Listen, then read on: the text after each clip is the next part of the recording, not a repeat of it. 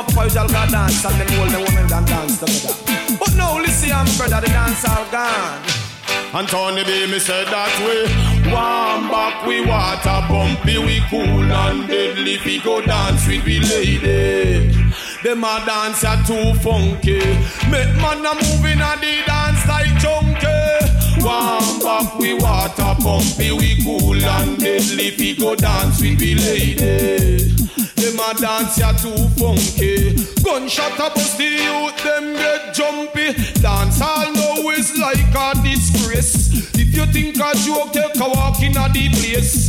In a the corner, me see bass screw face. If you ever walk near a man shoes face, big bad man a back gun off a waist. Or a Heineken bus in a your face. No leave no chase.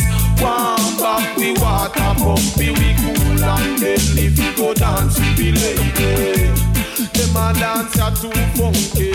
Make man a move in a the dance like donkey. Warm back, we water bumpy, we cool and deadly. We go dance, we be lady. Yes, that was Warm Back by Anthony B. Fitting of the times, making us think back and be grateful for the times when we were out and about, going to reggae concerts and clubs and things. Also, I hear a sound effect of rain. And we almost don't need the sound effect because all day today it was raining nice and hard. So, by the way, this is the Black Russian Podcast, episode 45. I am your co-host, Tion Buku One. And I'm Yula. And we're about to get into it. It's a different time and a different space since the last episode, huh? It's been a while to begin with. And now we waited so long that this is, totally different situation we're talking about. Yeah, what a difference a day and a half makes, right? Yeah. Perspective is everything. Makes it easy to select the topic for quotes. Yes, for sure. For sure. So before we go into our episode, we would like to say, as we always say, we do not advocate any template style of love. We don't advocate monogamy, non-monogamy, or anything in particular over anything else. It is all about the quality of the effort, the work, the commitment and connection between the two people. What we are against is mandated relationship structures, mandated monogamy, mandated non-monogamy, polyamory. Anything that holds you against your will, we are against. Good talk, Tion. Good talk. Bada bang. So, while we get into our quotes, we can look back at episode 44 and then get into this minutia. All right, let's see what you got. My quotes are about perspective. Oh, good. Because in this time right now, there's a lot going on. Crazy, stressful, tragic, good, amazing, blessed, insightful. There's the whole array of all this is going on at once. And depending on perspective, we see more or less of each of these items. So my first quote is, sometimes the only reason for us to be somewhere else is to see things from a different perspective. Yes, I feel like we do it a lot. Yes. And I would also remix this and say, sometimes when we want to go somewhere else, all we have to do is shift our perspective and we'll be in a different place. And that resonates in times like now, where this time can feel like a quarantine, right? An isolation, or it can feel like an opportunity to go deep and open up and expand within the realms that we have, which is within ourselves, our thoughts, our learning, growth, inspirations, inner root work, so on and so forth. So the next one, not all storms come to disrupt your life. Some come to clear your path. And the third one, health is not just what you're eating. It is also what you are thinking and saying. And this one is really important right now speaking of the whole plethora of things we could be intaking via thoughts and saying, there's a lot of crisis and super bad shit going on right now. And we could watch news and social media and eat that shit all day and completely be consumed with stress, destruction, fear, pain, anguish, doubt. And the truth is, it'll become us. And our thoughts will eat us up more than the virus would, or a storm would, or even a tragedy would. So we have to be very mindful of what we're intaking, what we're thinking, what we're saying, and how much we are thinking and saying certain thoughts, because they will become bigger than the actual thing we're talking about. For sure. I think discipline in what we are eating, doing, thinking, and speaking is what we all are practicing now, more so than before. Mine is all about patience. I think that there's like a collective desire for patience, but also a really antsy feeling of, okay, how much longer is this going to go on? And I'm guessing that it's going to go on much longer than we all collectively think it's going to go on. So patience is definitely something that, we all should replenish every day. Patience is not just about waiting for something. It's about how you wait and your attitude while waiting. Patient is waiting, not passively waiting. That is laziness. But to keep going when the going is hard and slow, that is patience. And then the last one is my favorite one because I feel it a lot. Everything that slows us down and forces patience, everything that sets us back into the slow circles of nature is a help. Like this whole slow everything down, I've been personally enjoying it a lot because it really leaves space and time for just actually feeling what is going on. What do you want? What's going on inside? You can't do much more than be, present and patient and think and feel. I really like it. Yeah. And I'd like to say, we're not living in the clouds to where we don't understand the severity of what's going on. We don't live in the clouds to where we don't have compassion, understand that not everybody is enjoying this time, not just from within, but due to circumstance, finances, young kids, sick parents, all of that. And we try to use our positive insights and our blessings and enjoying this time to generate a higher level of positive energy and love and sentiment to send out to the universe, to the people that we care about, to help lift spirits. So I want to make it clear that we are very blessed and we're enjoying this, but it's not an absence of compassion and love. It's because of the excessive amount of compassion and love that we have. We know that we have to learn to appreciate and find the silver linings to vibrate at a high level, to be of service to the collective energy in the universe. Amen. Amen. Did that just come to you? Yeah. A little bit. You've been thinking about it? Yeah. Well, I don't want people to think, like, we talk to people and they're like, man, how you doing? And we're like, damn, this is great. Right. Like, and we feel guilty saying it. Yeah, like we're just getting into slowing the pace down to really appreciate this slowed down pace. There's so many things that we overlook or that we, not half-ass, but we don't give things a certain amount of time we could due to the movements of life. And now we can. So it takes a while to go from the rapid pace of life that we live to a very slow, more thorough, methodical pace. It takes a while. It's only been 4 weeks. Like, we haven't moved this slow ever, or like summertime's growing up. This is what this reminds me of. Yeah. Like 2 months in a summer house with no running water and no internet, obviously, no phone. this is what it's like. Yeah. And so it takes a while to slow down. You know, the first couple of weeks, you're just kind of like, oh, wow. And then maybe the third week, you get like little guilty, little weird feeling like, really, I should be doing more. And then finding that balance where like, A, you are doing, but most of the stuff you're doing is maintaining your appreciation of the time you have and utilizing it. So now for us, and like the going into the fourth week, maybe it's like, okay, like let's really take the time, Right. you know, enjoy this time. This is rare.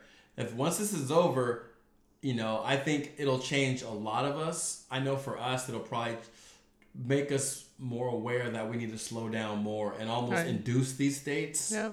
But it's going to be hard because the collective pace of the universe, especially in Western civilization, but anybody who's working, kids, dreams, we're moving fast. There's only 24 hours in a day, and it's hard for us to slow down to like this pace, but it's been super helpful, and it's a reminder that we probably should do it more often. Yeah, no, for sure. And, you know, seeing how the kids react, seeing how they, what they are lacking or not lacking during this time, it's very interesting as well. Because I think that, you know, to me, it shows me that, you know, if there was something that they were going crazy about, that just means that we need to work with them on those things when things are normal, so to speak, you know, to set it up to improve their ability to just hang out and create their own projects, create their own schedule, you know, monitor their own movements up and down. Like that has been very interesting. And I think everyone feels that. Like we all move up and down. There are days that is harder to get up and be excited about the day. So you have to, you know, recognize it more and counter it with what helps us go higher. And then days that it's super easy to feel high, right? And then I think that the kids go through that as well, clearly, and helping them ride those waves as like we help them every day anyway. But this is an interesting time because we're all paying more attention to it. Mm-hmm. Yeah, this time now really amplifies our strengths and weaknesses within ourselves. Yeah. You know, it helps us really identify how much of our happiness, our joy, our pride, our sense of accomplishment is object referral, meaning it relies on other people and places and things, Yeah. versus self-referral. Right. And it's a good time to really shift that balance, if we can, to becoming more self-referral, to where the majority of our feelings of feeling loved, feeling sexy, feeling connected, feeling accomplished comes from within, not from other people. But it's this a wake-up call right here. Yeah. It amplifies that. You know, I've confirmed to myself that I'm very good at maintaining routines and schedules. Like I'm like a schedule bunny that, you know, I have weekdays scheduled, I have weekend schedule, and I feel like everyone at home kind of follows it. And if I didn't have it, then it'd be a different schedule. Yeah, and it's a fascinating thing in our house because, you know, me and you are both love schedule and routine and regimen. And then starting with that to me is very important. I think when I've been talking to some people who've been having a harder time, it's because they just let their schedule go. Right. They're not getting dressed as much. They're Right. not, there's no sleep schedule. There's no Right. eat schedule. And my first thing is like, create a schedule, Yeah. you know, to where you get dressed, to where you wear different clothes, to where you have parts of your day that are planned out to do activities, to do this. And then the next level is undo some of that so you have room to breathe, so you don't create a hamster Right. wheel that weird. That's what happened to me after the first 2 weeks. Right. I like crashed hard. And as I was crashing, I realized, well, because I spent the first 2 weeks really, really paying super attention to having a normal schedule and routine and making sure that the kids are on it, and kids, you know, get up and get dressed and do their work and have tasks and, maintain their normal food schedule and all that stuff. But then at the end of 2 weeks, I'm like, oh, but that is hard. Like that is just that's I can feel the weight of it, so I gotta dial it back a little bit. Yeah, it's the balance. I mean, I'm an advocate, of course, of structure first, regimen, eating at a similar time, sleeping at a certain time, doing these things that keep us connected and grounded to our inner flow.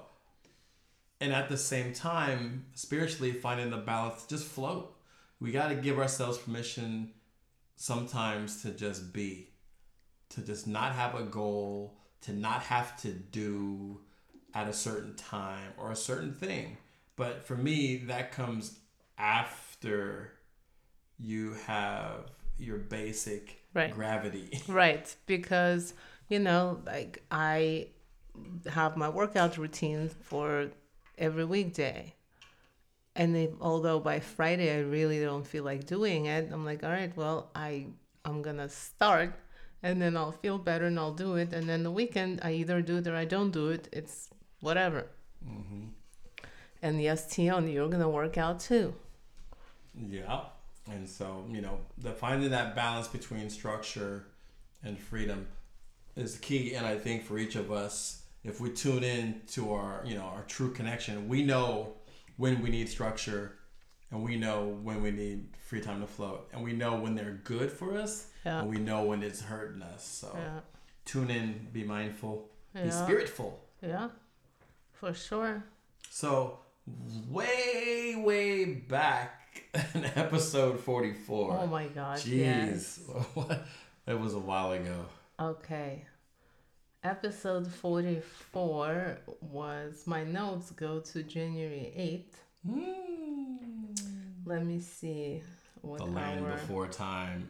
Oh my goodness. I know. Well, when we're, the funny thing about all this time is we get up, we get down, we're excited, and we complain about shit.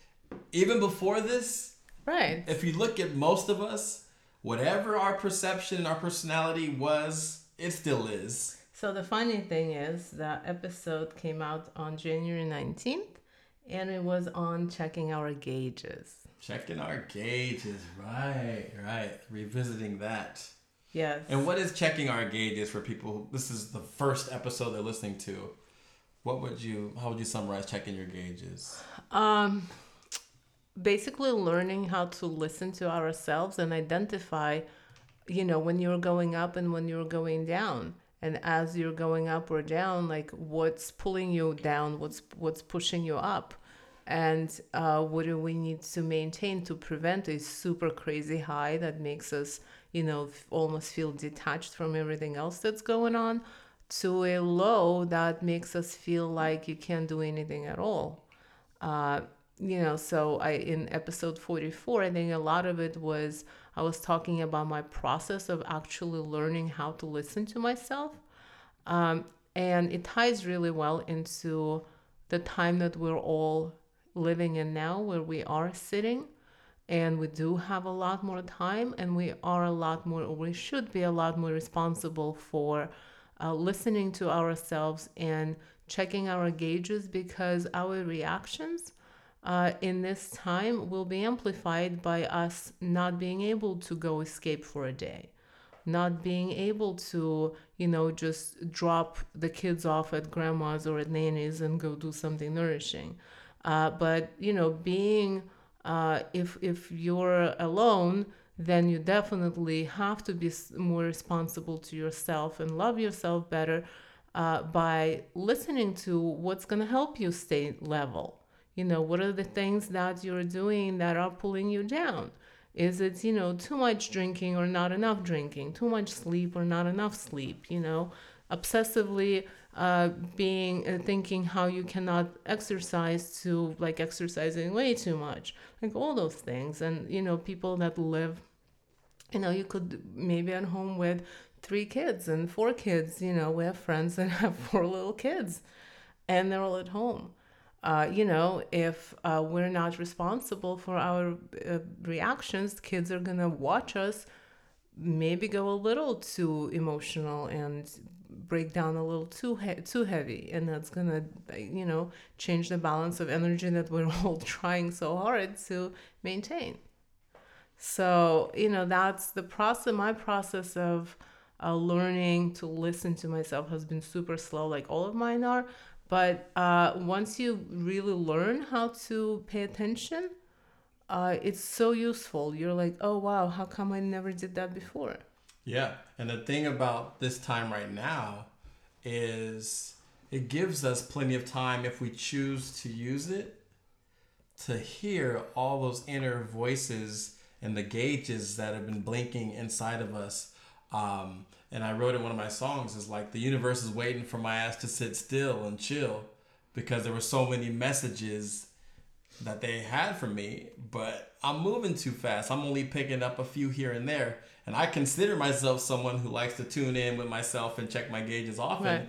But in this time, I'm learning there's a lot more being sent to me than I was hearing, because I was only sitting and checking in for so long, and then I keep going. Right. And I think also, you can have a feeling of, oh, I don't want to do this, or I want to do this. Right. Just hearing it is great, but also going, why? Right. Like, why do I want this, or why do I not want this? Why is it that when someone calls and you look at the phone and your first reaction is like, oh, I don't want to talk to that person? Right. Then just ask yourself why. Like, do they bring you energy that you don't want to deal with? Then that's a cool observation. Then you're like, oh, I don't like it when people call me and give me a bloat of their negative energy.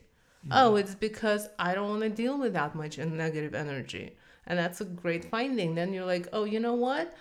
I think I might have too much negative energy.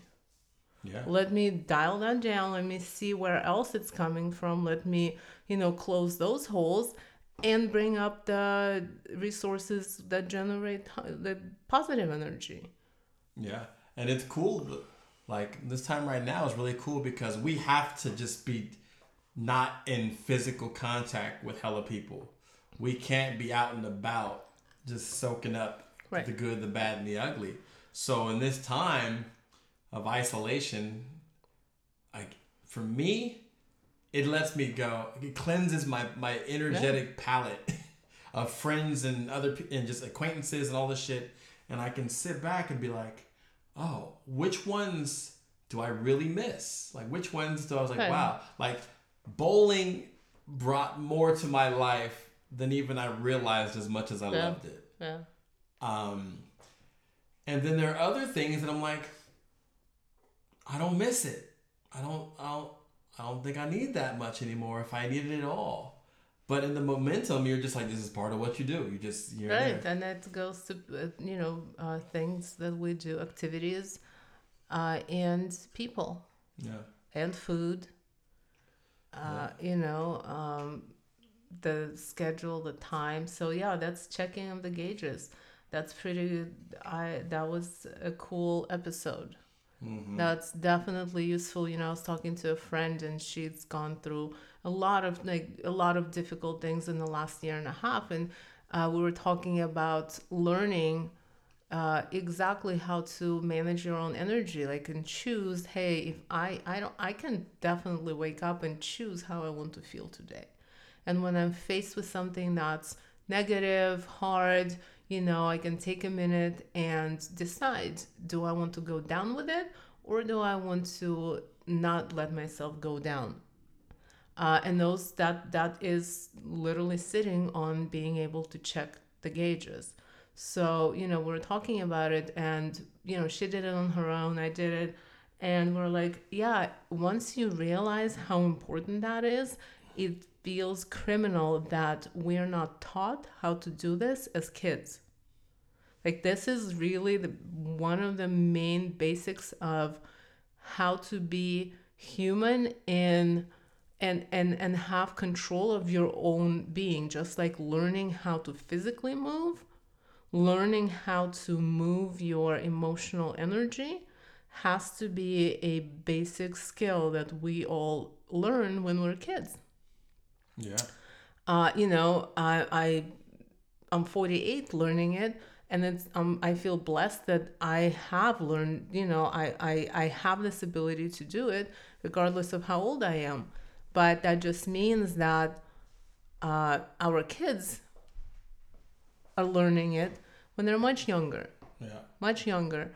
And that we have seen how much it helps them go and be their strong big personalities in the world that are not used to those personalities, and will create all kinds of obstacles for them, but being able to navigate through them because they probably don't have a command of their gauges, but they definitely understand that that's a process. Yeah, and they're learning that those gauges exist, Right. and that they have opportunity to gain understanding of how they work and how to tilt the scales up or lower and listen in. And the cool thing about us and people like us and us, I keep saying us. The cool thing about each individual person, we all have our own gauges. And we have our own balanced diet, mental balanced diet, spiritual balanced diet, energetic activity, all these things. And no one can tell you what your balance is. Right. And only you know if you are being honest with yourself or not. Yep. Like I was talking to somebody the other day, and we were talking about how honest is good to be with your kids. Right. Like, with your personal relationships or us about being open or whatever. And I was saying, well, we should be as open as we want them to be. And it doesn't make sense for us to expect them to be completely open and comfortable being transparent if we're not. Yep. And then their initial reaction was like, well, I'm not going to tell them who I slept with, how many times, what it looked like, what it smelled like. And I'm Wow. yeah, okay. But that's context. It's only what's appropriate and what's not. Well, that's kind of confirming what you're saying. Like, you don't want our kids to come to you and describe exactly who, how, where, how, what it felt like. So you don't give them the details. Yeah. You literally just give them what you expect back. Well, and the reality is only why you would choose to share or not share, if that reason is of divine or is it of ego or comfort. Like, for example, sometimes we don't want to tell our kids certain things because it's uncomfortable for us. Or let's flip it. Sometimes we don't want to tell our parents certain things because it's uncomfortable for us. Now, we'll mask it as a noble reason. Right. Like, they can't handle it. They'll freak out.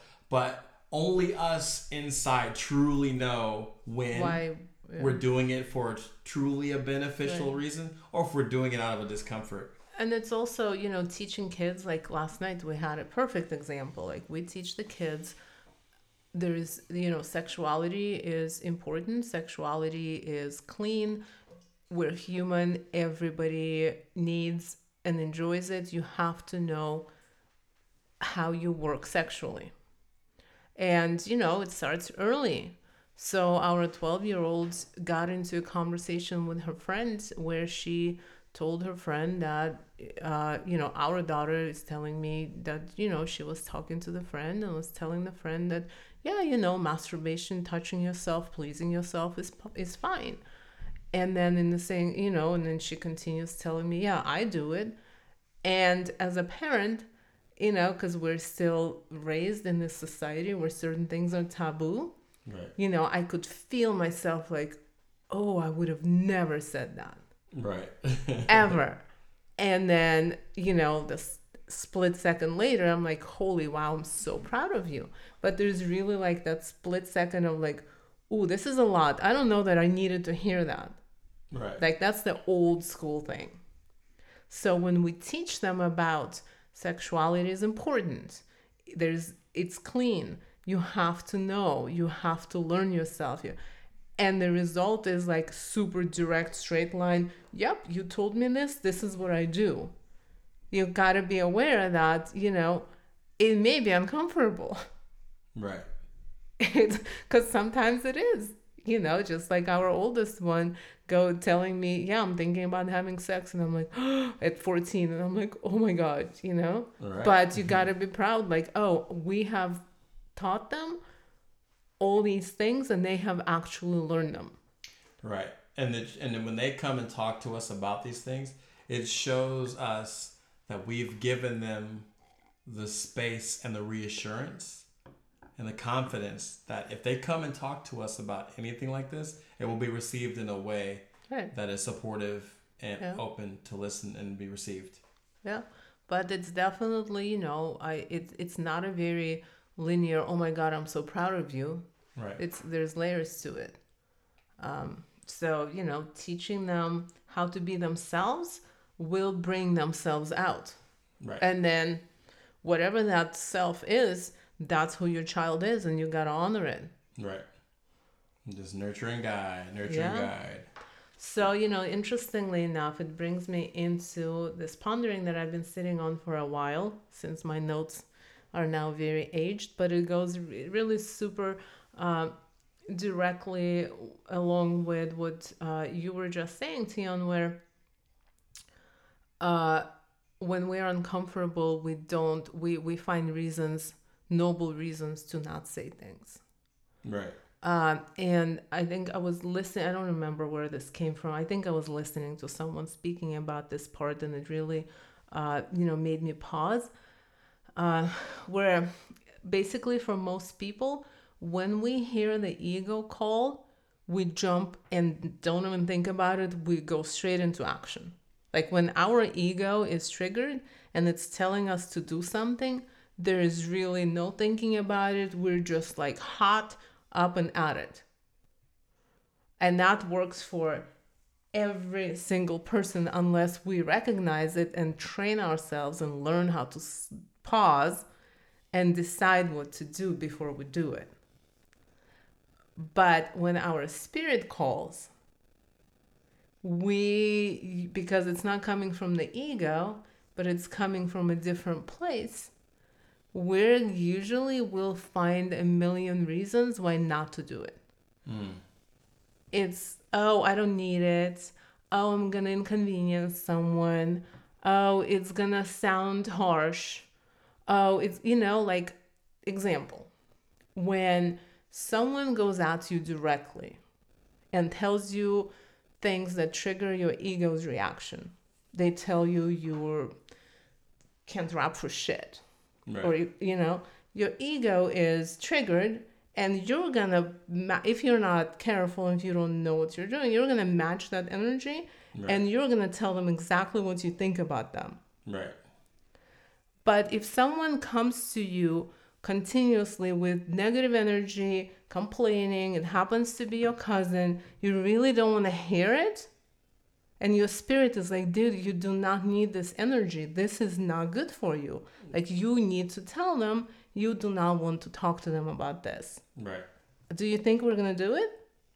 Like, it's a lot more difficult to enter into this conversation and tell them, hey, no, thank you. I do not want your energy this way. Than when someone comes to you and triggers your ego, and then you just go in and you're like, fuck you. I don't want to ever talk to you again. Right. And there's like a million examples to run through like this. But the point is, when our spirit is telling us something, unless we are either on a very specific journey of learning how to listen to it and learning what is it that I need, separating ego from the spirit, we're going to find ways to not do it. Right. Yeah, and it's, and when we talk about spirit, just to be clear, spirit can be your intuition, it could be your gut instinct. It's not a religious-based thing. It's an energy-based thing. Yeah. And we call it different things, but just so you know, spirit, intuition, gut.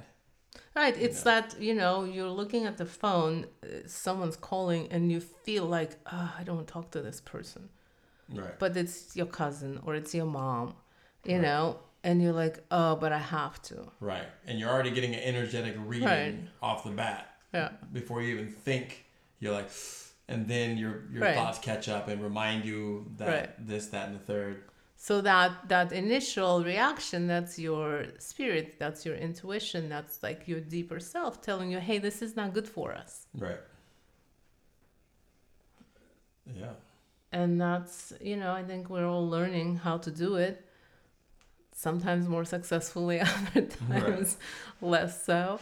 I think that it's equally as difficult for me right now to recognize where my ego is triggered and is trying to speak and make me do something, and then force myself to pause and walk it off and really understand what's happening and decide how I want to act, as it is to listen to like my intuition or my spirit and be like, oh, actually, you know what, we don't feel like we need this. Right. Let's cut this.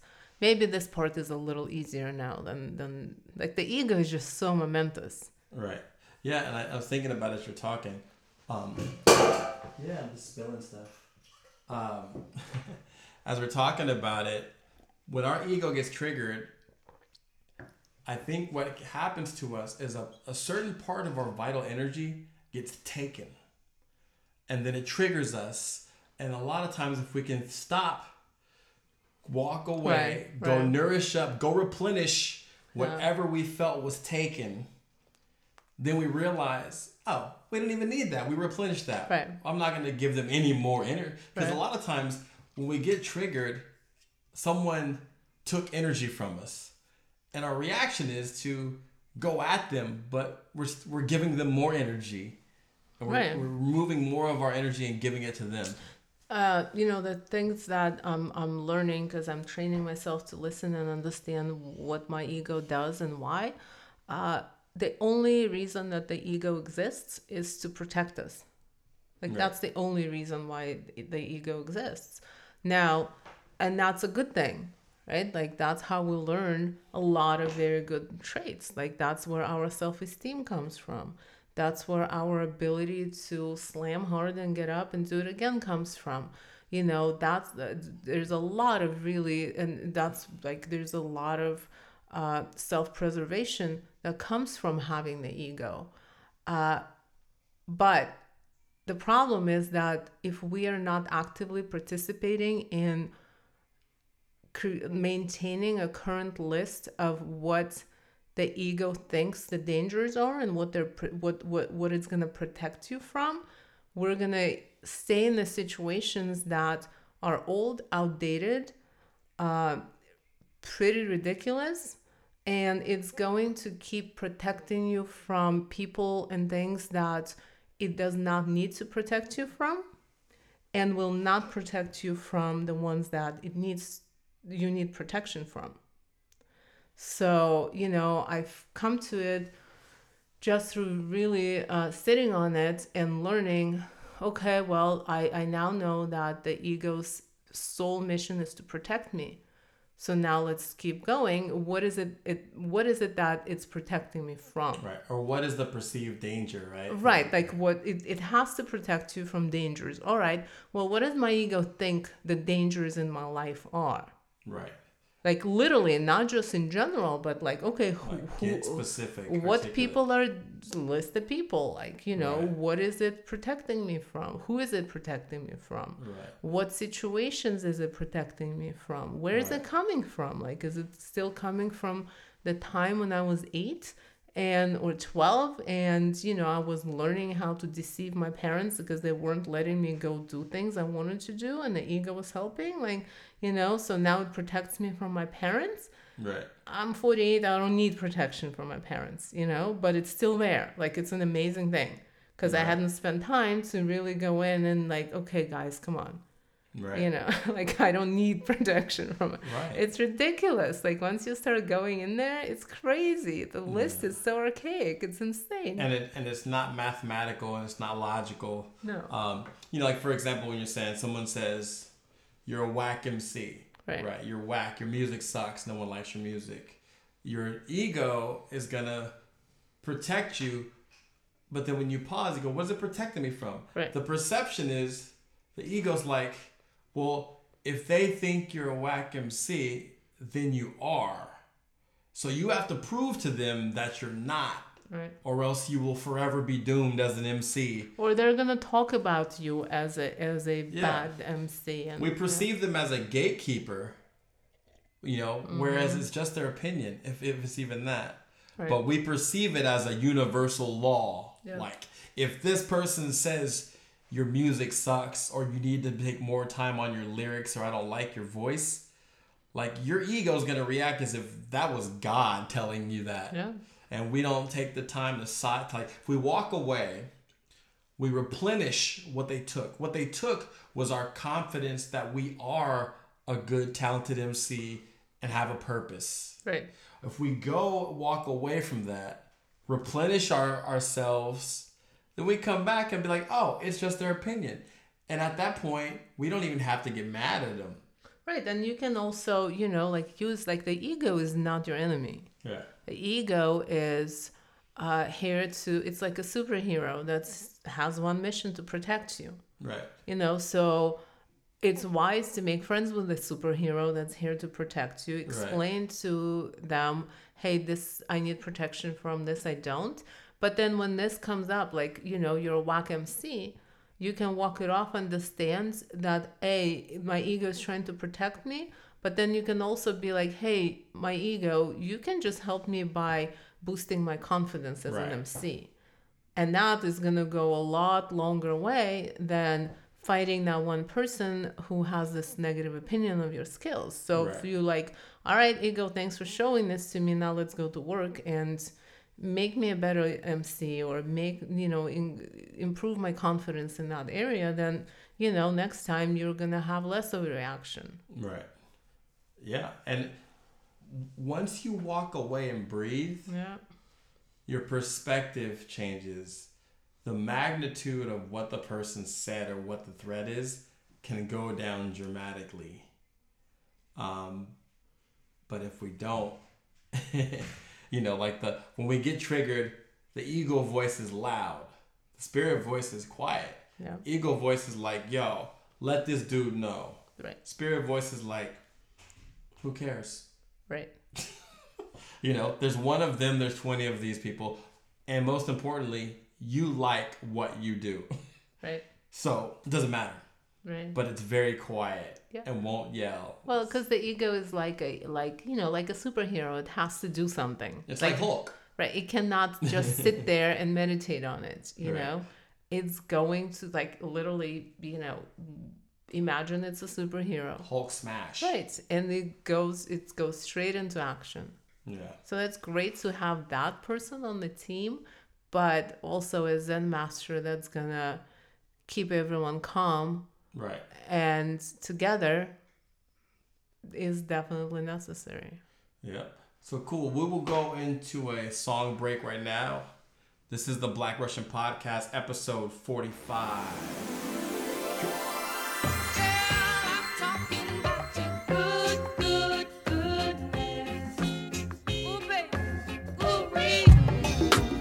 Time to bring back that old boom bap. Let's bring it back. Yeah. With the glory.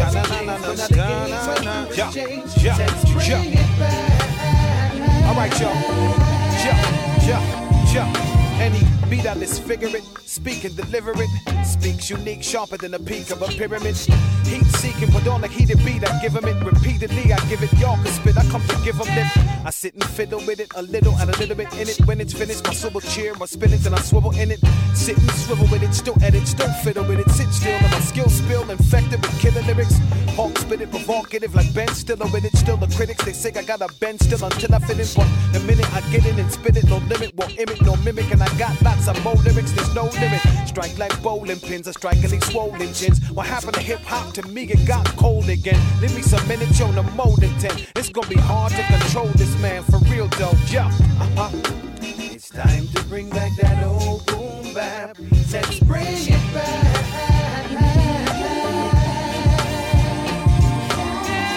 I remember the glory days, but now the games went through the change. Let's bring it back.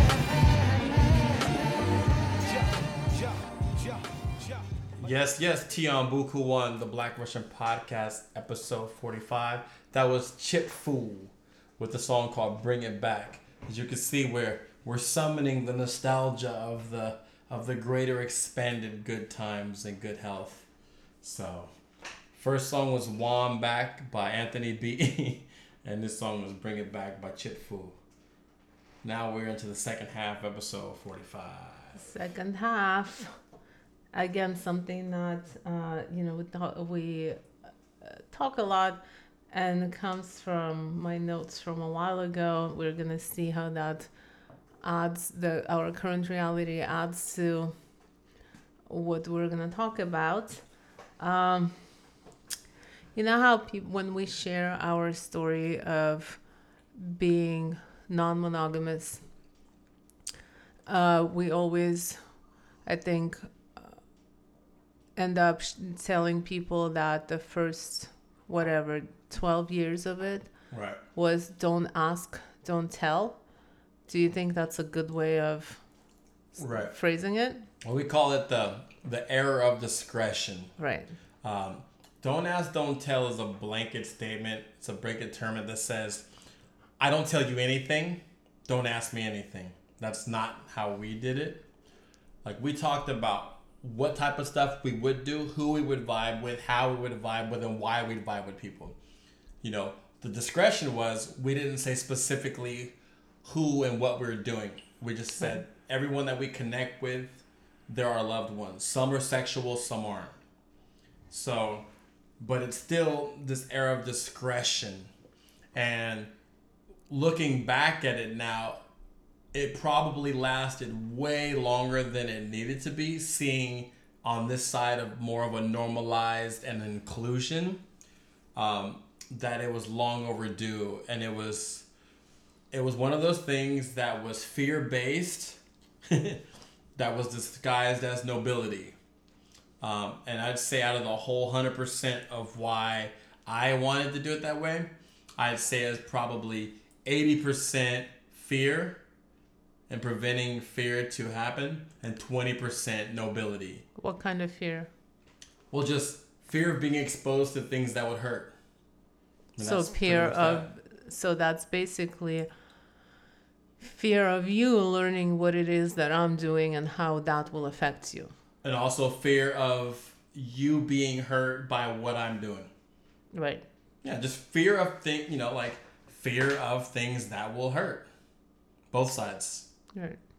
So, and knowing enough about myself then, I knew that if I get afraid, I may act unnaturally that doesn't go along with my divine intention, my higher self intention. Like, for example, I know that you should connect with whomever, and some of the most amazing people that will move you and contribute to your life may be male, may be sexual, may be emotionally, sexually, romantically interwoven and involved, right?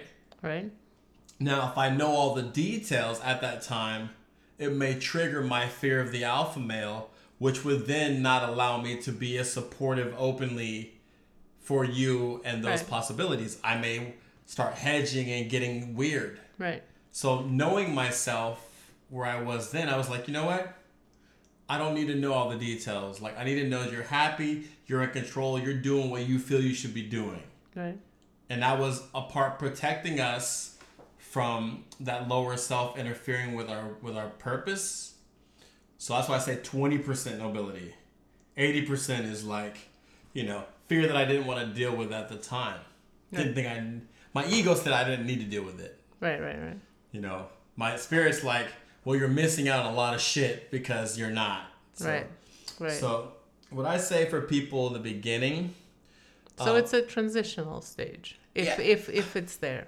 I would say it's a training wheel stage that's optional depending on how much support and guidance you guys have when you're choosing to go into, let's say, a space of an open relationship versus a closed or monogamous relationship.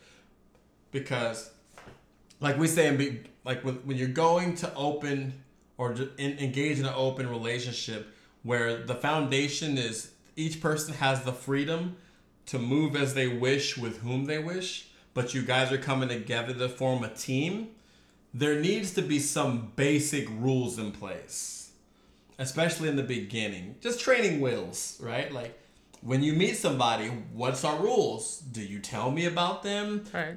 So on and so forth. Ultimately, down the line, you want to minimize the rules that are based upon security structure and make the rules more ethic-based. But in the beginning, it's good to have those so you kind of are aware of what the protocol is. It's the same way we're talking about with this time right here of quarantine. It's good to set a structure so you have your gravity and your expectation. Once you have that, then you should be able to find balance between like this mandated need for structure for sanity versus freedom to breathe and improvise. Right. And I think, this topic came up, you and I were talking about, since I spend a lot of time pondering, I was thinking, wow, there's been all these times when you had ups and downs with people that I didn't know details about, and I wasn't there for you to share it with and gain support from when it's because things get difficult. We've in the last 5 years that we've been doing this openly, like fully with full inclusion, right. It's very clear there are a lot of more than it's not a occasional occurrence where things will get difficult. This is a very involved emotional space and things get difficult. And, being included in it, I value my contribution to just being here to listen and hold space and for you to be able to go through it. And I know why you're maybe, more pensive, or why you're maybe more want to be closer to me, or why you don't want to be closer to me, like all those things. So it got me to thinking that there were so many years prior to this where I can just imagine, you come home and you're not able, you're in a state of mind that is not, is not settled because of something that's going on, and not being able to share it adds to the whole, basically you can't bring what you're feeling openly into the space that's your home. Right. Yeah. So, looking at it in retrospect, and this is why if we were giving advice for people who were just starting, we would say, think about why and see if there's a way to ease that, because although there were some small benefits or deference of overcoming a fear, there is a massive amount of missing out and connection opportunities to forge our relationship through inclusion. Me and you are together because we want to be the closest people to each other, which means we want to share our deepest ponderings, our frustrations, our pains, our joys, our challenges. Yeah. But when you get into don't ask, don't tell, high discretion, you hack off a huge part of your human experience that you're not sharing with this closest person to you, who is your confidant, who in the right state of energy for both of you can be of benefit to ride through things together, and you cut that off.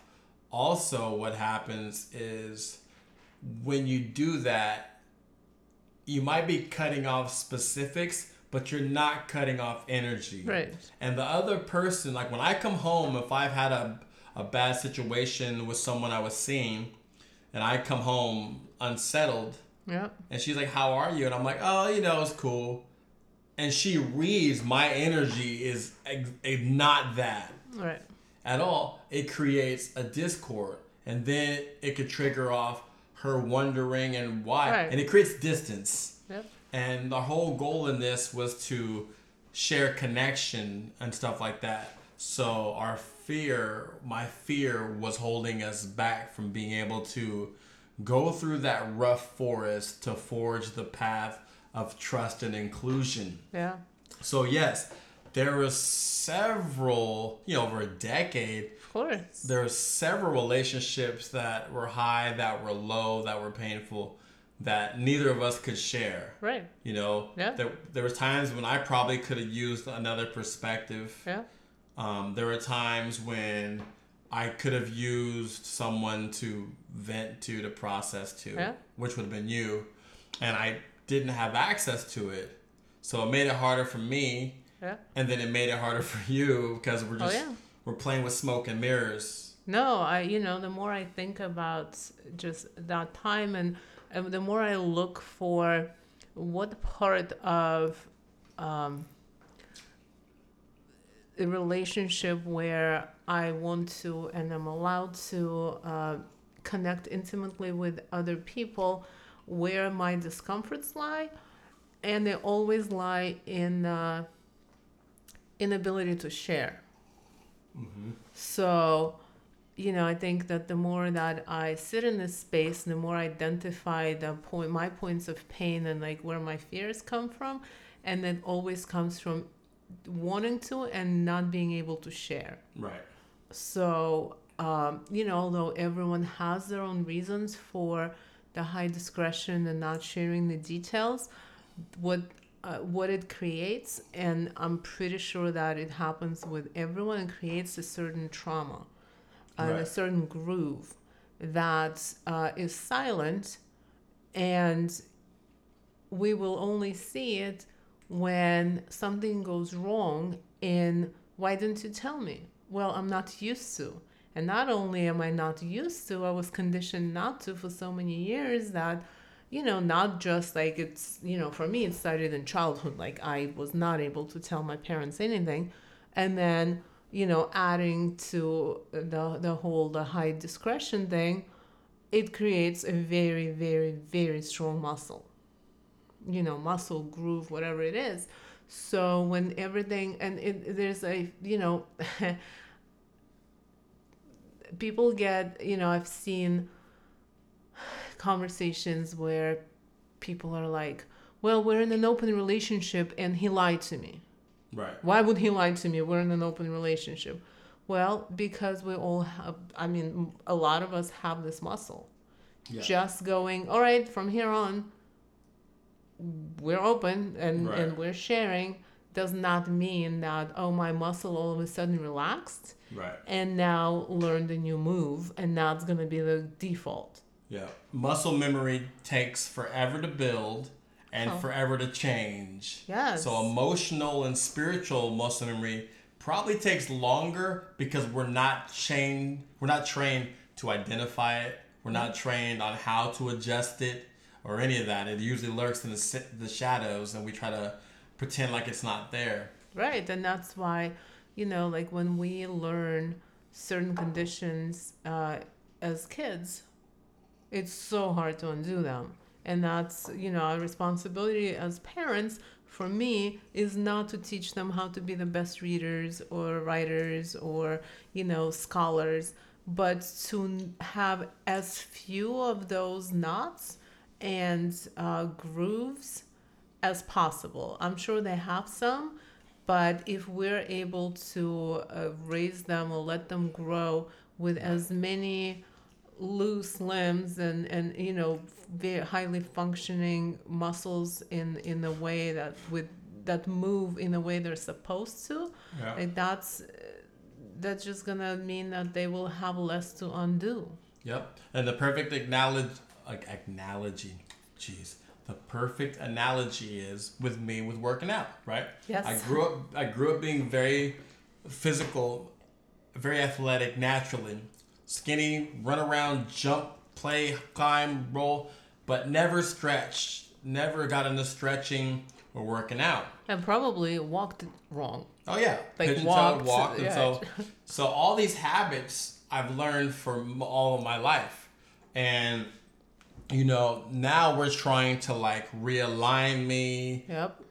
work me out, different muscles, and we're discovering that as athletic as I am, like you watch me skate, you watch me through the history, like I look like I'm just a naturally athletic. I can pretty much do whatever my body wants to do. Right. But then when you start trying to do this and that, you're like, oh shit, like he has no range of motion right there. He can't get near his toes and these things. And it's like, the analogy is, if someone taught me very early to stretch and work out all these muscles and move properly, then I wouldn't have these knots that hinder me from doing what I should be doing. And to build on this analogy, the reason why we realized that you need to start actually seriously working out, and not just working out to get buff, but actually working out in a way that increases your functionality, is because we've realized that longer term, this is not going to work. Right. You're just not going to be able to function. And it's going to get harder and harder to change it. Exactly. And I think that yours and my relationship came exactly to that same point. Yeah. When I was like, I can't function. Right. Like, I just can't function. And it's not anything that we've done on purpose, either one of us, but it just, I've come to the end of how I can function here. Yeah. So now, we thought, naively so, that, I mean, we didn't think it was going to be easy, right? But we thought that once we went through the discomfort, the huge discomfort of lifting the veil of discretion. Right. And showing what's under and getting used to, like, oh, okay, well, she didn't run away, right? She actually likes this. That the process of unlearning and learning new skills is going to be that long.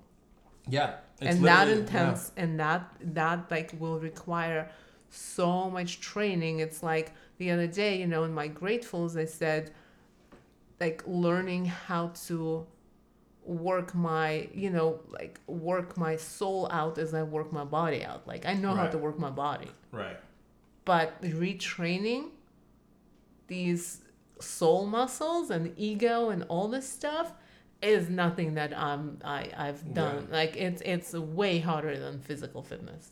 Yeah, and it's a trip how that is, that, but it's one for one. Like me right now trying to, let's say, for example, touch my toes, right? Or like put your freaking arm back. Right. So if you take this example, I want to. Right. I logically understand how to. Right.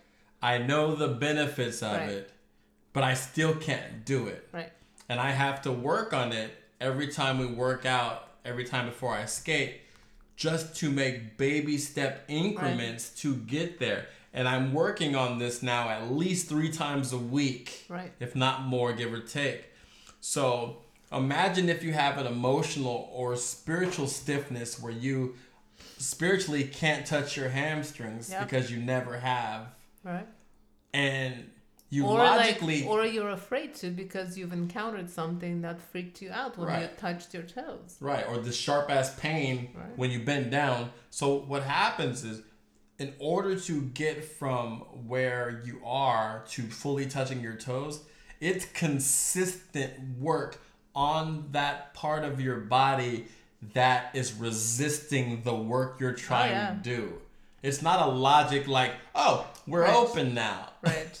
It's the same thing. And it's not even, there's resistance, and then there is the easy way to do it. The way that we've always done it. Like, just bend my knees default. And grab my toes. Right, just like the default. Right. Like, why do it this way when I can just default into that? And right. Yeah. So it's a lot of being able to work it out. And the one thing I was thinking about is sharing, let's say, like, we'll just say it in an open dynamic, but in any dynamic, sharing with your kids, sharing with your your parents, your friends, is an exercise. Yeah. If you do it more, your muscles get looser. It's easier to do. when you stop doing it, it gets harder to do. Right. And the perfect example of that is me and Eula, since we've got into normalizing and inclusion, we proactively share all the time. And if we don't have any physical happenings, we share fantasies, we share pondering, we share scenarios. Yeah. And then what I've noticed is like if I'm seeing somebody and we share at the beginning to set up the foundation, and then we don't share that often about the sensitive things, when you first hear them say, oh yeah, I'm gonna go see somebody, or I met this guy, I feel like, you know, I never say it because it's just, I can walk it off, but I feel it. Or when it comes to me sharing, it's harder for me to. So I've realized that sharing is an active exercise, like stretching your muscles out. If you don't share often, that share muscle tightens and it gets harder to share. For sure. Yeah. So, you know, like learning how to exercise it all the time is, you know, it gets creative.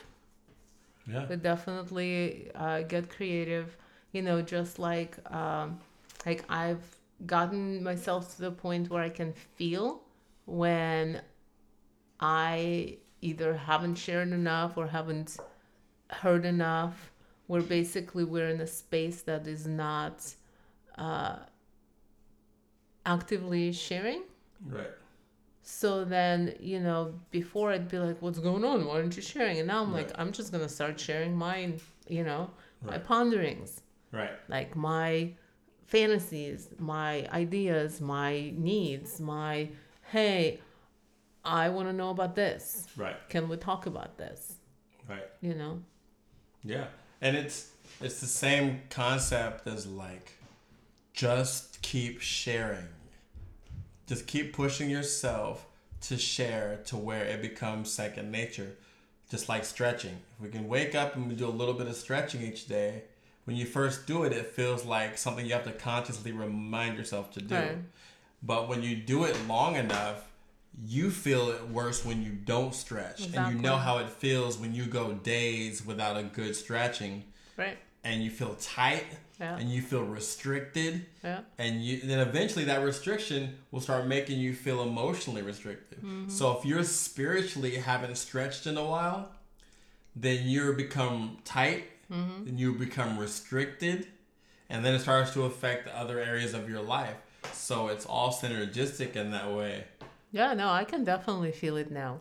Yeah. And that was one of the reasons why I hit the low 2 weeks after the first 2 weeks, is because I didn't realize that we needed to replace our usual methods of sharing, not just methods, but mediums. Like we normally would spend a lot of time like going on long walks. Right. It takes me a while to get into a conversation, and then we get into a conversation, and then like a long, you know, sharing both ways. And that's just like at least once a week, right?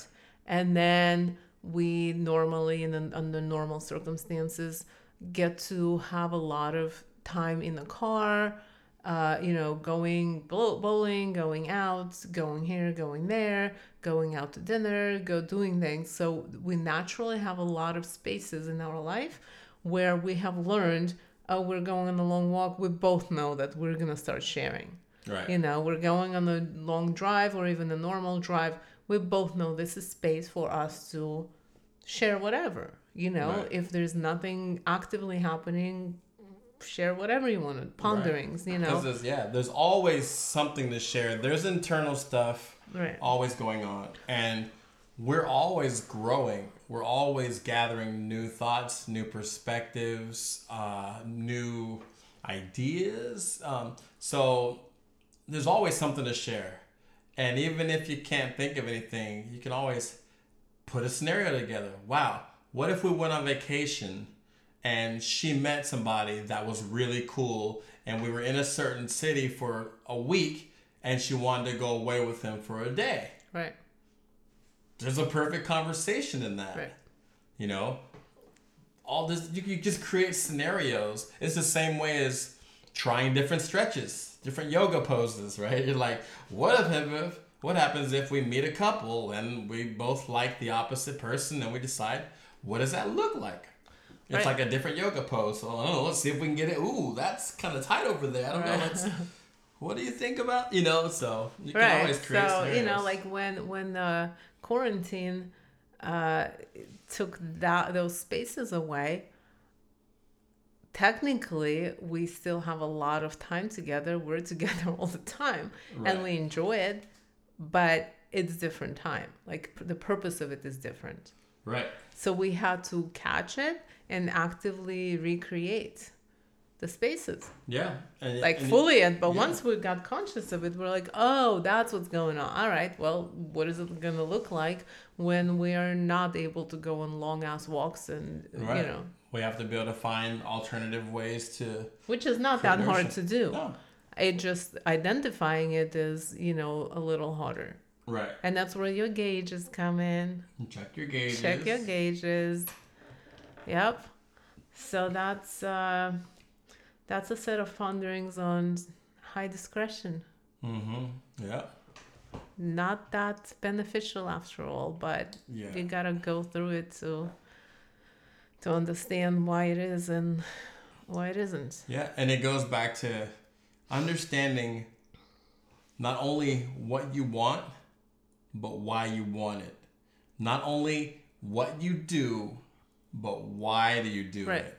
Yeah. And go deeper. And that's what me and you have also been building on too, is like, go deeper, ask more questions within self, be more specific. When someone says, I want to meet new people, that alone is not specific at all. When they say, I want a good man, what does that mean? Right. I want to meet someone cool. What the hell does that mean? Right. Well, cool. Right. I want somebody who's not an asshole. Like, what is that? Like, right. I want someone who's smart. Like, there's so many people that fit under the category of someone smart that I could mention to you that you would say, oh, no, not that. Though. Right. Like, well, then what? Be more specific. If we have more specific visual understanding of what we want, it's easier to understand why we want it. Yeah. It's all a process. And we have time. In the quarantine time, we have lots of time. So we really don't have to skim. We don't have to cut corners. But it's scary. But we have hella time. But it's scary. What do you mean? It's scary. I know. It is scary. It's still scary for me. Physically working out is scary for me at times. It's challenging. I don't always love it. Sometimes I wonder if I'm ever going to get to the point of full flexibility. But then my spirit reminds me, just like with my spirituality and understanding of self, this is a long work in progress. And I guarantee myself, if I work on it 3 times a week, in 10 weeks, I'll be better than I was week 1. Yeah. In 20 weeks, I'll be better than I was. All I got to do is a little bit consistently. Yep. Yeah. For sure. So then, gauges, right? And the benefit of foresight and understanding what is it that we want and don't want. How does it happen that people in longer term marriages consistently wake up after, 15 years when the kids are less demanding and go, holy wow, I don't want any of it. Right. Like none of it. I don't want the structure. I don't want the emotional labor. I'm not interested in my partner. I don't want any of it. Give me whatever outlets I need to, breathe, or just let me out. Like we all start out in love. Right. With a high desire to be together and build a family. So then we go on to build a family. We're building it. And we've all wanted it. And then we're like, boom, nope, don't want any of it. Right. My 2 cents is, our relationship is changing every day from the minute we decided we wanted to be in it. We're adding things, we're subtracting things, we're changing things, we're shifting things. And so take that over a couple years, 5, 10, 15 years, with no acknowledgement or evaluation or assessing Right. where we are, what has changed, what we like and what we don't like. Like we talked about it before. In companies, they do quarterly reviews or annual reviews. Right. In relationships, most of the time we do none of that shit. Nope. So you could go 10 years and not realize that each year you've added a weight to your shoulder. You've added a weight to your shoulder. Kids, house, routine, schedule. You've subtracted freedom for more security and this and this and this. And that's changed the shape and the chemistry of the relationship. And there's a good chance that you wake up and go, I'm not into this. And now that I'm looking at it, I haven't been into this for a long time. Right. Usually, if you take a marriage that's been together for 15 years, a lot of times after the first 3 or 4 years, things shift into a way that they stay for the most part. Yeah, or continue declining. But my thing is, we don't give our relationship the space to interact about what's good, what's not working, and have the elasticity of the relationship to change and evolve without the fear of one or both people feeling like the change will destroy the relationship. So then they never ask about it. They don't want to talk about it. And then they start deceiving and supplementing on the down low. Well, and not necessarily, when you say deceiving, it doesn't necessarily equate to cheating. Like straight, like actually having. Well, not sexual cheating. Right, exactly. But mental, emotional just not deception. Even telling your partner that that's how you feel. Right. Like that's where it starts. Like we talk, that's primary cheating, and we want to kind of always clarify that. People assume cheating is just sex when you choose to have a romantic relationship outside of your marriage without consent of your spouse. The reality is cheating is when you deceive your partner. Yeah. The act of deceit. If you don't like how things are going, but you don't ever tell the person, that's cheating. Yeah. My opinion, that it's contrary to, I think, a lot of what, we think the noble purpose of having a family is.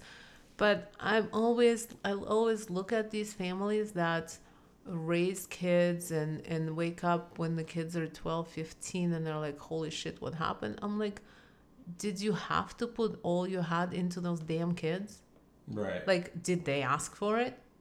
Did they, literally, who asked for it? Right. Like, what was the purpose? Do you not think that they would have grown up at least as well with more freedom, less, the pressure, and a happier home? Yeah. Like, what the hell? Like, how does it go from, oh my God, I'm in love with this person, all I want to do is spend time with them, have a lot of sex, go out, go hiking, go to concerts, go travel, to all I want to do is raise these kids. Right. Like, where did the other stuff go? Like, it just switches from one to another, and we think like no one's gonna notice. Like our spirit is like, oh, that's cool. Right. Oh, we went from having a ton of happy sex, going out, eating, drinking, partying, dancing, traveling, hiking, sleeping in, to now having these rugrats that constantly need something, no Right. sex, no, and oh, it's 1-for-1 because it's so noble to raise these children. Right. Like, it's that fucking insane. Right. And it goes to the not being able to share, the muscle being so tight. A lot of times as parents, we're like, this sucks. Yeah, exactly. But if we aren't comfortable sharing that because we've been told that you can't say that, then we don't say it. We both pretend like everything is all good all the time. And this is expected. Like, this is how we show we're good, happy people. Yeah. Are you insane? Like, where is, like, this is, the math doesn't add up. Yeah. Like, to just straight up math does not add up. And a lot of times the kid doesn't benefit from you sacrificing all your joy and investing your hopes and dreams all into them. A lot of times that pushes them to be something they're not. And they're either rebelling or complying. Or but lying. both of those are reactions. It's not who they truly are or what they want to do. They're either rebelling due to pressure or they're complying due to pressure. You know, and those things will create a whole sea of drama that you'll have to deal with your kid as they grow. Yeah, it's insane. And, you know, I think that I have the right to say it. We have the right to say it. We have raised 3 kids. Like, it's not like we don't have kids. Right. You know, I mean, we have kids. We've raised them. We've had a lot of time away from them, which has made them into very independent people who can hang in quarantine without much. I mean, they want to see their friends, you know, and hang out and cuddle and all that stuff, but overall they're very well prepared. Yes, they have a high level of self-referral, self-generating nourishment. And, you know, we have a lot of sex. We've always had a lot of sex. Yeah. Like, we've had babies and had a lot of sex because we, like, leave room for it and prioritize it. And it's like, just because we had a baby doesn't mean we're gonna have less sex. Like, that's insane. Like, that math just never adds up to me. Right. And we try to give each other space to acknowledge that things have changed, that things are harder or things are better. Right. Acknowledge, just be allowed to openly speak upon what you're feeling. Wow, I've noticed in the last few weeks the lovemaking has been amazing. It's just been wow. Or, you know, in the last month or two, I've really just been low. Like, I haven't felt like having sex, but I feel like cuddling more. Right. And being able to share both of those, without the other person getting triggered and defensive. Yeah. Right? Because both of those can create a defensive energy if we don't have the environment of being used to share these things. Like, if you said, wow, the last few weeks have been amazing, I'm like, well, damn. What's the other 4 weeks been like? Chopped liver? You know, like, but like being able to have the space to have that be the subject title to a good conversation. Right. Like, that's an opening statement. Like, wow, this has been, the last few weeks have been amazing in bed. And these are some of the reasons why it's been a trip, because I've been more open with myself. I'm realizing blah, blah, blah, blah, blah. So, you know, it goes back to checking the gauges, perspective, and sharing as a consistent exercise as within ourselves and within the relationship. So that way we have the flexibility to share the highest of the highs and the lowest of the lows without it causing, or without the fear of it causing catastrophic damage because the other person's gonna take it this way. Right. And, you know, like, staying connected through the changes and ups and downs means that most likely you will not wake up 15 years later and go, oh, wow, I don't want any of it. Right. Because you've communicated along the way and hopefully have made changes and trusted each other. So it's not a big surprise. And I think that, you know, it's not uncommon to have one of the partners be like, what do you mean something's wrong? Right. Right. I'm fine. Like, what? What are you talking about? Right. And like, they honestly don't even know. Like a nugget. And that's a huge common telltale that they, at some point in their relationship, they assumed they knew each other and clicked save. Right. And stopped inquiring, stopped sharing, and just lost themselves in work, family, kids, or whatever it was. They stopped stretching.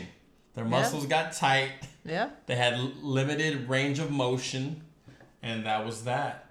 So, you know, it's a fascinating thing. It's a little, but all those things that we talked about really tie in to, you know, this time now is, like, for example, this time now is either going to bring couples together. Yeah, that's what I was going to It's say. going to forge them, or it's going to strain them and possibly end them. Because you have to be here. There's statistics out of China that the divorce filings have gone up dramatically once they were, you know, out of quarantine. Right. So, it must be rough to be inside without normal outlets. Yeah. And not like each other. Yeah. I mean, it's, you know, you think about it. Some people's relationship sustains for long periods of time because they spend very little time with each other. And that works. Yeah, and it's always even when it's a good thing, you know, like a lot of time, like you and I you were gone 50% of the time for the first 12 years. Right. Like, that's just how you were. It worked great. Right. And then transition took a couple of years. Right. So it wasn't like an overnight thing. Right. I don't know, having an overnight change without tools to transition is rough. Yeah. And then you don't have your means of object referral. Right. Nourishment through your community, through your outer activities. So you're really forced to be around each other, to talk, or be aware that you don't talk. So we should be doing, like, you know, Zoom sessions, checking ins, checkups, Zoom checkups. If anybody wants to reach out and have a conversation with us and feel they need the space to share honestly how this is affecting their relationship without the ego and nobility of like, oh no, we're good, this is great, like we just love this time together. You know, you can feel free to hit us up. And you know, like Tion and I love spending time together. We have very good skills on how to be in the same space and not in each other's like personal space all the time. And we have to pay attention, and you know, like we can still get into it. We can still lose sight of things, miss our gauges. We still need time away from each other. Right. We just have to create that space. And if it's not physical, it's mental. Yeah. Like we may be in the same room. I'm doing something totally different than her. We're not talking. Yeah. You know, or if you have the opportunity to be in a different space, or one person needs to get out, go for a drive by themselves, go sit in the car and watch a movie. Right. But even when it's good, we feel there needs to be flexibility in being together, flexibility in not being together, and flexibility in being honest about when we need time to be together or time to be away, without feeling that if we say that, it's going to create a shitstorm. So therefore, I'm not going to say it. I'm just going to internalize it and let that shit build up and leak out through passive aggressive shit. Exactly. You ate the last banana. Always doing that shit. As they walk away, motherfucker always eating bananas. Only ever saved me a banana. He could have just went and got bananas, you know, stuff like I've that. had a couple of those moments during the last few weeks. Yep. Why is the bed not made? It isn't. He knows. I purposely will make the bed 6 days a week and one day not. Just to build the flexibility, like we were talking about in the beginning, between having a good structure first and then having the room to lax every now and then. So I justified it in my head that it needs to air out. Yes. There you go. So this is Walking With Us, doing a podcast in this season right here. It's been a trip. It's cool. Sometimes I'm like, do people really want to talk about this stuff right now? That's part of my lag on like diving in to do the next podcast. I'm like, is it the time for it? Yeah, but it's like, we talk about what we live with. Yeah. And you can't pretend that, like, it would be weird if we decided to do a podcast and, like, completely ignore it. Yeah. Like, and also, I realize this is edutaining. Yeah. It's the stuff we talk about. I listen to podcasts still. It's a way of distracting and engaging at the same time, right? Yeah. So if you're listening, we appreciate you listening. Tune in, like, share, rate, all that stuff. Tell a friend. And we continue to do this. Hopefully, I was going to say hopefully by the next time we do the podcast, we'll be out of this. But we might have another podcast or two during this series of quarantine. I'm going to keep my notes. Yep, so we'll keep our notes. Thank you guys. I'm grateful for this time to sit still for sure. I really appreciate allowing my heartbeat to slow down, to look around, to feel the uncomfort of that and learn as to why that's uncomfortable and help heal that. She froze on her gratefuls. No, I was listening to the sounds from upstairs, whether they're happy or sad. Oh. Well, I'm grateful for our house and everyone in it every single day. Before, during, and after the quarantine. Yes. I'm grateful that we have the love internally, the internal currency, and the monetary currency, and Eula's career and job to be able to sustain us and cocoon us during this time. Because we know there's a lot of our friends and family who are in different situations that don't have it like we do. So I appreciate the inner currency and Eula's the career currency of allowing this to be as comfortable as it is. I appreciate our ping pong table and the foresight that we had to change the the ramp, take the ramp out, put the ping pong table in, because there have been ping pong battles going on pretty much every night. Otherwise, you'd be a hell of a mini ramp skater by now. I was thinking about it. I was like, I wonder what would I be doing. And like, damn, I need to do something. There is a ramp in the other room. Right. I do have pads. Let me try and drop in when no one is looking. Right. Oh, imagine breaking your ankle now.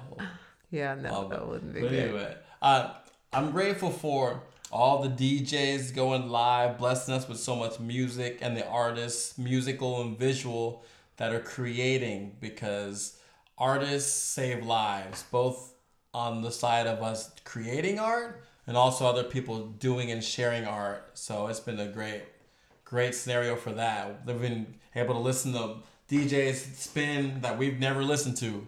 Yeah. They're cool. So, and I'm grateful for all the toys that we have in the house, all the ways we can play music, all the music that we appreciate, and the kids appreciating a lot of what we have. Yes. And that is us. This is Tion Buku 1. And this is Yula. Black Russian Podcast, episode 45.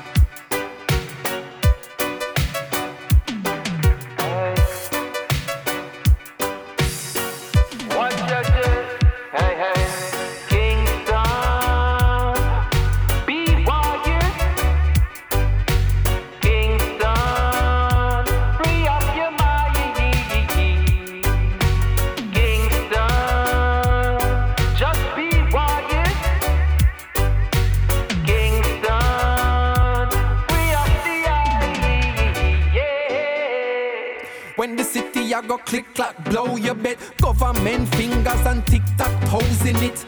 And while they're working on the X's and O's, I'm living eye and eye like I'm Mr. Kamosi. No surprise when they sending foes to me. Opposite are when plain clothes approaching me.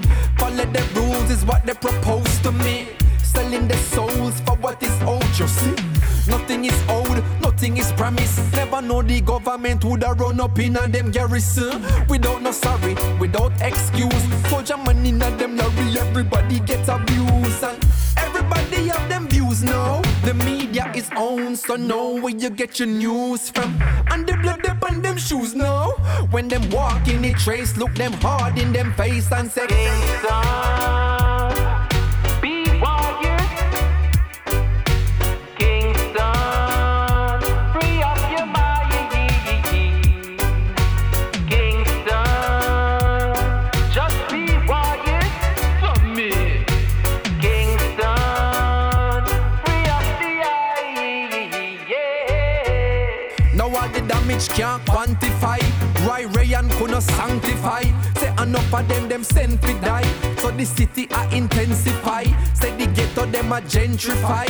Well nobody no identify. Nobody's unidentified and just a lie there. Then where the gun there? Dead pan Saturday, buried Sunday. Like Solomon a gun there. Like I know sons of Solomon them have done there. Leonard how will a pinnacle and them land there. Subdivision them deal it under there. So learn it cause them come back with them plan it. So tell me how far do you wanna go now? Hey, cause them we rat-ta-ta-ta-ta when you pop out, pow, wow, wow, wow. Kingston, be warriors. Kingston, free up your mind. Kingston, just be warriors for me. Kingston, free up the eye. Yeah.